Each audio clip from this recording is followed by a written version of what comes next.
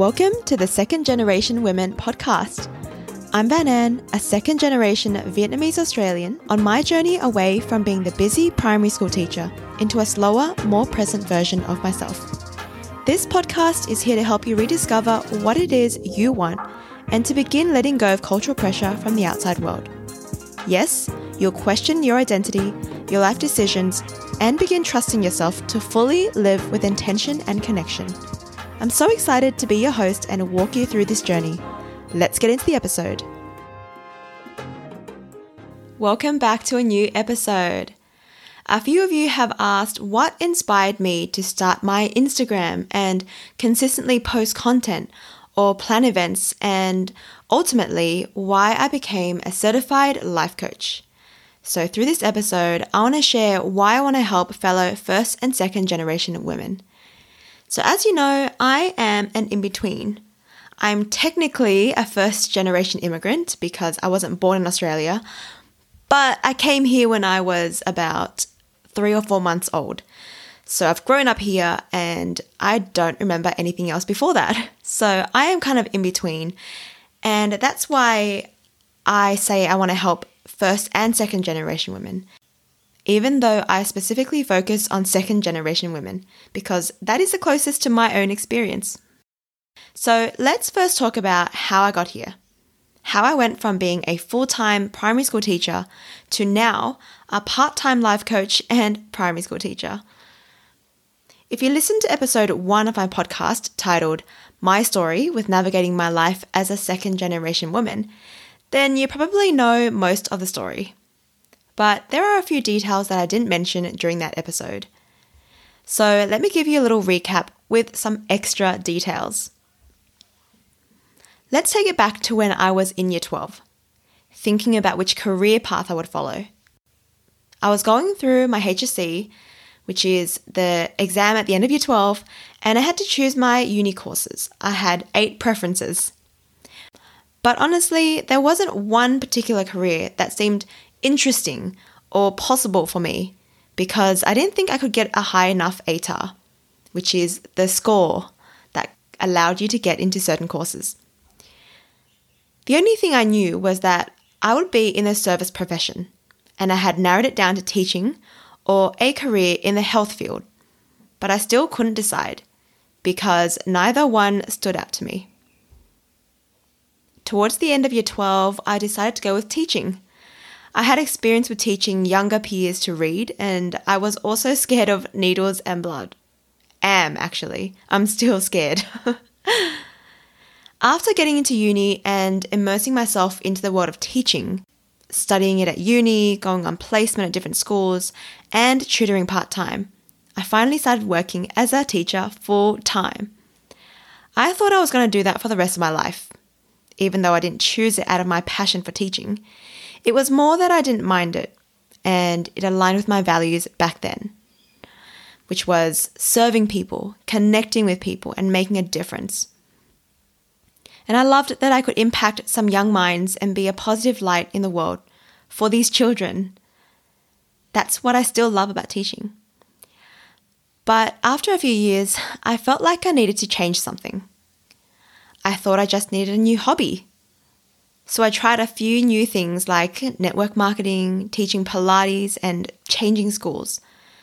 But I still didn't feel better. That was when I realized that being a primary school teacher needed to change. So when life coaching came into the picture, I was mind blown. My eyes were open to this whole new world of possibility. And just as I said that, I had this image of Princess Jasmine on the magic carpet. Anyway, back to my story. I could serve people, change their life in some way. I could connect to people on a deeper level, and I could still make a difference. And this is all linking back to my values back then, because that didn't change. It's just that the way that I wanted to do that needed to change. Now, life coaching is somewhat similar to teaching, but with a different audience. And I could have that flexibility, that work-life balance that I envisioned. I was like, whoa, I could actually do something different. When just a few years ago, I felt like I had to do teaching forever. So I started posting content about work-life balance because that was a challenge I was experiencing at the time. And honestly, I'm still figuring that out as my life changes. Back during those times, I was working about 60 hours a week. Full-time work and then part-time work on top of that. I was trying to figure out how to cut back on these work hours so that I could spend more time doing anything else. So many people that I talked to also experienced the same thing. And with all of us working on our careers for the past few years, it was finally taking its toll on us. Not finally, but it was eventually taking its toll on us. Some people were getting promotions or trying out new roles in the same industry, and so we had more responsibilities, and we all felt like work was taking over our life. I felt like it would be relatable, and it was from our own experience, and I had learned a thing or two about how to work towards that balance, and was somewhat confident in helping people. After a few months of posting this kind of content, I felt like I had run out of ideas. I just wasn't in full alignment with this anymore. So I decided to find my own coach to help me with this, to help me with figuring out what to even post about consistently so that I didn't run out of ideas again. After our 90-minute intensive session, I felt so much more clarity around what to post about. And that was only after 90 minutes. I shared the life coaching aspect and the work-life balance aspect, and she helped me bridge the two with the cultural aspect. It felt like it was the missing piece that completed my jigsaw puzzle, the one I've been working on for so long. Now, the cultural side is a big part of my identity, but I hadn't ever thought about it before. You might know that I grew up in a predominantly Asian community in southwest Sydney, and I didn't even think that that was what underpinned everything I did. And all my friends also had similar experiences because we had similar upbringings and similar cultural values, which I just never questioned before. But during my 6 months with Gabrielle, my coach, I worked with her for 6 months, and she helped me pull these ideas out of my brain. And what I've told her is that she helped me connect the dots. And without her, I would have continued to struggle with my content and what I can actually help you guys with. That's why identity is such a big part of my content, and it's one of the core topics I cover with my clients in my coaching programs. Because so many of us second-generation women, me included, are pulled in two directions with our culture, like the Western and Eastern side, that we're so confused about our duality and how to merge the two. And we might even feel guilty and ashamed of what we don't know, what traditions we don't follow, or what we're lacking from each culture. We don't fully fit in with either culture.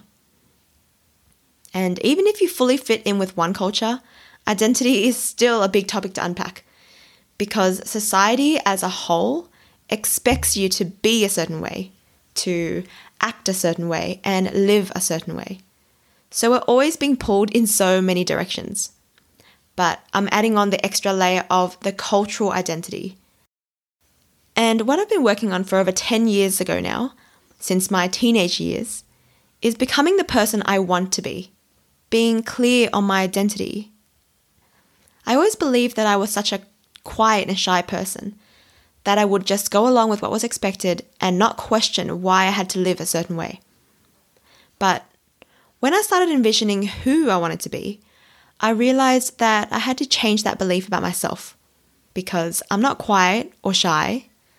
I can choose to be quiet, but I'm not a person that just sits back and never shares her opinions. Because back then I was afraid of sharing my opinions, afraid that people wouldn't listen to me, that people wouldn't take me seriously. And I slowly changed these thoughts about myself and gained the confidence to become who I want to be, which is a person who inspires others and supports people to live meaningful lives, not just the end goal of being happy. And what I coach clients through is how to embody what they love about their cultures, adapt it into their life, and showcase that uniqueness to the world, to become that positive and radiant light to the people around them, Another reason that encouraged me to help other second generation women is that I've been through it too. So I know how hard it is to feel obligated to work harder and harder and to overcommit yourself to make sure that you're achieving everything that other people expect of you. It's like a physical, mental, and emotional pressure to put ourselves last and put everybody else first, which is not a bad thing if you're also taking care of yourself. I was taught to do that my whole life, and I still want to do that, but more intentionally now. I want to be thoughtful about how I help others now, rather than to drop everything to help my family because I'd feel bad if I didn't help, then harbour resentment for it and not be able to do what I need to do for myself too. It wasn't just about boundaries, but I've also worked on things like comparing myself and my successes to other people's success. People pleasing, oh my gosh, I've talked about this so much with my clients, and recognizing what I actually want my life to be. I've also had to work on myself so much and am now so proud of what I've been able to accomplish that I want to help other second generation women do the same. Because of my personal experiences and connection to these topics, I know firsthand what it's like to have these judgmental thoughts about myself and the pressure to live up to these cultural pressures of this perfect life that's comfortable and comes with financial security. But having worked on overcoming these for a few years now, I'm in a completely different place. And hopefully I can show you that I'm walking the walk, not just talking the talk, so you can see the possibilities for you too. In the end, I just want to serve others and inspire more meaning and joy in your life, whether you're a second generation woman or not, so that you can live with intention and connection, rather than living for money, recognition, and fame. So here are 2 questions for you. Are you passionate about your day-to-day life? Are you passionate about your work? Take a moment to answer these questions or reflect on them. And feel free to send me a DM on Instagram. I would love to hear your response and know that you've been listening to this episode. Remember, you're a human being, not a human doing. Chat to you next time.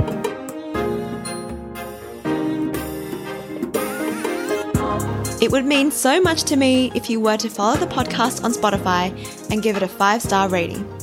To do this, search the Second Generation Women podcast on the Spotify app, and it should be right under the description. Thank you so much.